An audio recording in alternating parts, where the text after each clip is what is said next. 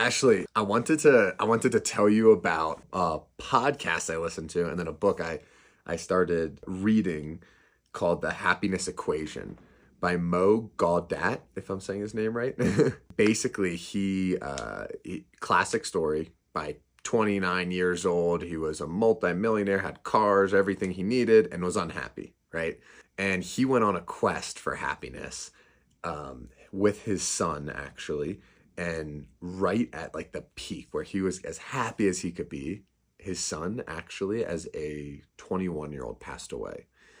And it was really interesting. He said, like, of course, he put this out there that he misses his son, he cries, all that stuff. But it took him about 5 minutes to realize, like, okay, this is, he has a happiness flow chart. This is true. There's nothing I can do about it. So can I accept it and make this useful? And I wanted to get, Ashley, your thoughts on that happiness flow chart. So if something happens that maybe knocks you out of your happiness zone, what do you think about those three questions in order? Is this true? Is there something I could do to fix it? And if not, can I accept it and use this information? Um, that's really interesting, Sean. Like, I agree. What's the name of the author again? Mo Gaudat, Gawdat. Mo Gaudet. So I agree totally with his definition of happiness, that happiness is that which doesn't pass away. And if an object is bringing our happiness and it goes, then we know that like we've misperceived what happiness is. Okay, so yeah, absolutely. I think his flowchart is actually rooted in mindfulness. Like I totally agree that it's rooted in mindfulness. The first, is this true? Yeah. Invites us to like pause and inquire of our thoughts. Am I correctly assessing the situation, or am I adding value or making something up, or my thoughts making something up about what's present? And then the second question is what again, Sean? Second question is there something I can do about it? And I can actually elaborate on that one a little. It's like, okay, so you have something that happens, global warming, right? Is it true? Yes. Is there something I can do about it? He talks about this like, of course, there's things you could do about it with your own purchasing decisions, your own behaviors, but are you going to do something like at a mass level or not? And if not, it should only be consuming so much of your cognitive bandwidth. Like you can only consume so much news about it to make it a you know, useful time for you, right? If you're like watching the news nonstop about stuff that you're not able to affect or not willing to sacrifice to affect, is that a good use of your time? I think that's kind of where he's going on this happiness flowchart. Yeah, I mean, I think that's where he's gone as well. And I think there's another element to it. It's just about, like that prayer, help me to accept the things that I cannot change. And then that other Yep. saying that the only thing that I can control is myself. And so his flow chart is sort Yeah. of inviting us to say, like, what can I actually do with the information that I have? And if I can actually do nothing, can I be at peace with it? And a lot of times, like, it's really hard for us to be at peace with things if it feels beyond our control. So he's talking about unconditional happiness, which I'm a total advocate of. Yeah. Unconditional happiness. That we talk about the happiness discipline here. Maybe it should be unconditional happiness. That hits home to me so much because it's it's just so funny how unconditional happiness can elude us, right? I Everything's based on like our expectations, and I've had so many times where it's like, you go out to dinner and maybe like something's a little off and like it can like mess you up for a little bit, and it's like, you're out to dinner, you're relaxing, like, things are good in the grand scheme of things, right? And it shouldn't have to be that things have to go a certain way for you to be happy, right? And I think that's a question people can sit with more. Are they truly unconditionally happy? And sit with it. Maybe you're not. And if you're not, what can you do about it? What can you do about it? Like if you find, I think this process requires like self-inquiry and self-honesty about like where are the places that I'm basically practicing attachment. Like I need the environment or the experience to feel and flow in this way in order to achieve happiness. And then if we notice that, what can we do about it? Yeah. Let me ask you something, Ashley. Unconditional happiness is the goal. Uh, do you find yourself often maybe not being happy unconditionally, and sometimes it's based on things going your way? And if so, like, what do you kind of do to work on that? So I mostly am practicing unconditional happiness. Like that's my response to how I evaluate myself. But I'm a human, so I have moments where um I notice like, hey man, I would have really liked if things have gone this way for me or have turned out in that way. And then that time I pretty much ask myself that same question, is it anything that I can do about it? And almost always it's no. So I just make peace with what it is. And that's sort of my process. Yeah. Everything's happening internally. I'm not asking anybody to do anything for me or to change something for me. It's just like a quick check in. Okay, I'm acknowledging, okay, I'm having this experience. I know I can't change this experience. So let me just make peace with what is. And, making peace for me looks like sometimes connecting with my breath and just breathing through it. I found that to be very helpful. What about you, Sean? I What do love you do that. if you notice Um, yourself not practicing unconditional happiness? that's a great question. If I'm not practicing unconditional happiness, which happens daily, I'm a human. uh, it is. I generally find coming to the breath is like a really good thing that you can do anywhere, anytime. I generally like to journal about it. What I've found is even though I try to practice mindfulness, like my brain does get scattered quite a bit, actually.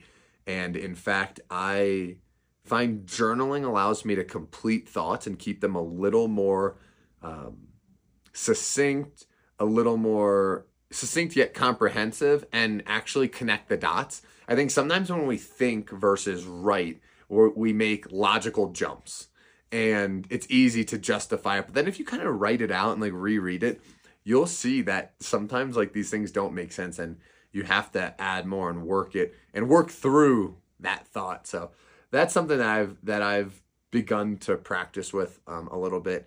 And honestly, if it's something that continues to linger in my mind, I find physical activity a great outlet. Um, Generally, if I'm doing physical activity just for the mental benefits, it's going to be something boring, right? And and what I mean by that is instead of like an intricate workout where I'm trying to work on mobility and range of motion and performance, it might just be like do 20 push-ups every minute for an hour, just like monotonous and boring. Like so you can just kind of like zone in on something, take a jog, like something that's just like very easy to think about other things during. But something about the getting in touch with the body really helps me gain clarity. Hmm. Thank you, Sean. We're talking about unconditional happiness, but I don't think we've actually like defined it. What is happiness for Sean? What is happiness? Happiness or unconditional happiness? Well, I think let's start with happiness. What is happiness? I'm gonna steal something that I heard from someone when they talked about the definition of perfection because I think it kind of aligns to happiness for me. And I got someone that once taught me copywriting when I was going to a marketing class said perfection's not when you've added everything you need to add, but when there's nothing else you want to take away. And that's how I feel about happiness. It's when I really don't have any desires in that moment. Like I'm good with the moment right now. Like honestly, Ashley, like right now, it's the middle of a work day, but I'm so happy. Content is a word that comes to mind, which is an interesting one because a lot of, content, I think there's a negative element to it, if it stops you from hard work. But just being content, not having desires. And I like to think that life is meeting or beating my expectations. I found that to really be aligned with when I feel happy, which makes it pretty easy to be happy. Just manage your expectations. Nice. I think I agree totally with your definition. Happiness for me is what's left when we're not grasping at life. It's that perfect peace. It's Mm, that contentment. It's joy. It's elation with right now, with the moment as it stands, not demanding anything. of the present moment. And I think also that happiness, which connects to the title, the happiness discipline, we recognize the happiness that's present through practice and through discipline. And that is a sustained effort that requires a daily practice. I heard you mention journaling, I heard you mention physical activity. We've talked about mindfulness. I think it's so important for people to have a practice that they can engage with daily that helps to elevate their mindset as well as their spiritual perspective and their physical perspective, because that is what Mm. leads us to that recognition of the contentment, of the peace, of the joy that's right here with us always. Yeah. I really like that. I really like that, Ashley. Um, I would love to hear a little bit about why you think it's important to practice happiness. I know for a fact people that aren't as maybe obsessed with this topic as we are, often find it a little weird to practice being happy. You just are happy. And I think they're right to a certain degree. But obviously, with us focusing on this, with having the happiness discipline, we think there's an element that needs to be practiced. And I can say that for both of us. I'd love to know why you think that. And if you want to get into how you do it, that's great. But I think more people talk about the how, right? Meditate, journal, exercise, cool. But why do you think that's so important to practice happiness? I don't know that we're necessarily practicing happiness so much as we're practicing techniques that help the brain identify what's already here. And I think that's why it's really important because there's like neuroscience behind this.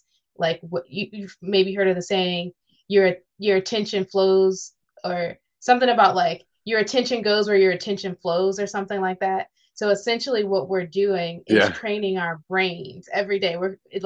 We're creating neural pathways in the brain that are able to identify what's already here through the practice of X, Y, and Z. And the only way we get there is through the practice of it. There's a book, The Buddha Brain. I'm not remembering the name of the author, but he really dives into like the science of this and how your brain is not necessarily hardwired for happiness. Your brain is hardwired for survival.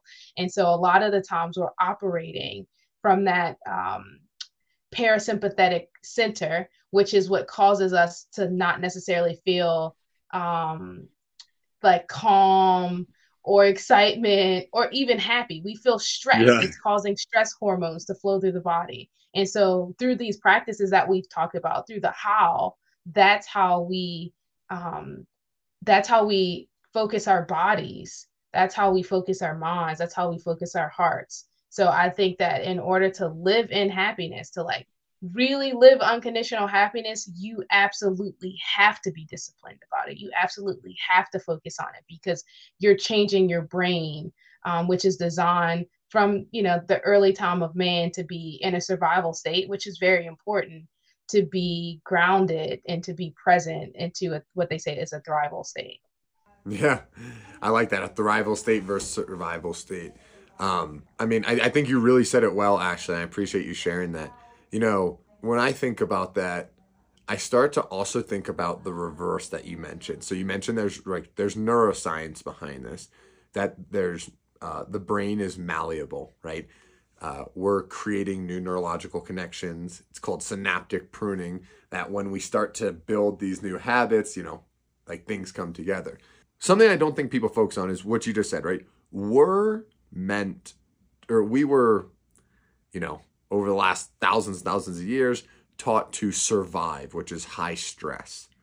And when we're doing that without intentionally practicing the other, we're actually that neurology is working against us. We're building habits and strong neural pathways that are going to be, hey, more stress, focus on the negative, find the next threat and focus on it to keep yourself safe. We're really lucky. I don't think people realize how fortunate we are. We live in the 20th century, 21st century, where we're inside, safe, we're warm. There's an excess of food for most people. If you're listening to this, you have technology and you're probably in the top 10% on the planet. We need to really, really dial in. This is a good way to put it, Ashley. You know how much I believe in physical training. My buddy has a shirt that says, "If you work out 1 hour a day, what do you do with the other 23 hours?" If you work out for an hour a day, but then you sit on the couch and you eat unhealthy all day, like Ashley, how many calls have we had where I'm stretching and walking around and moving the body? And it's the same thing. It's like you need to have your daily practices, but they're also foundations that are going to remind you that when we're on this call, like, hey, focus on the happiness, focus on how generous Ashley was to give up some of her time to have this chat with me today. Focus on how lucky we are that we have the technology to document and share it and all this stuff. So, you can see it's something passionate to me. That like the focus gets easier like the more we practice. Like that's the beauty of the brain. Like so again, once you start to Mm, focus on my fitness, I know for to use your example, Sean, like, hey, I know I need to move my body throughout the day. You build a habit around it. It becomes easier in time to practice that skill set of moving the body throughout the day. And the same way works for like with happiness and unconditional happiness in particular. Like you start out with the practice and then it just becomes sort of like mhm. your norm. You almost become, dare I say, masterful at it. Yeah. I love that. I love that. That's a good point too, that it becomes easier, right? It's like, I mean, that's what we're talking about, right? That's the neurology working for us, the neuroplasticity, it becoming easier. Ashley, I thank you so much, for this chat. I'm so excited for us to dive into the happiness discipline together and keep these going. Yeah, this is a lot of fun. And I have to say this is like me operating and playing from a space that like is naturally joyful for me to talk about this. That's beautiful to hear.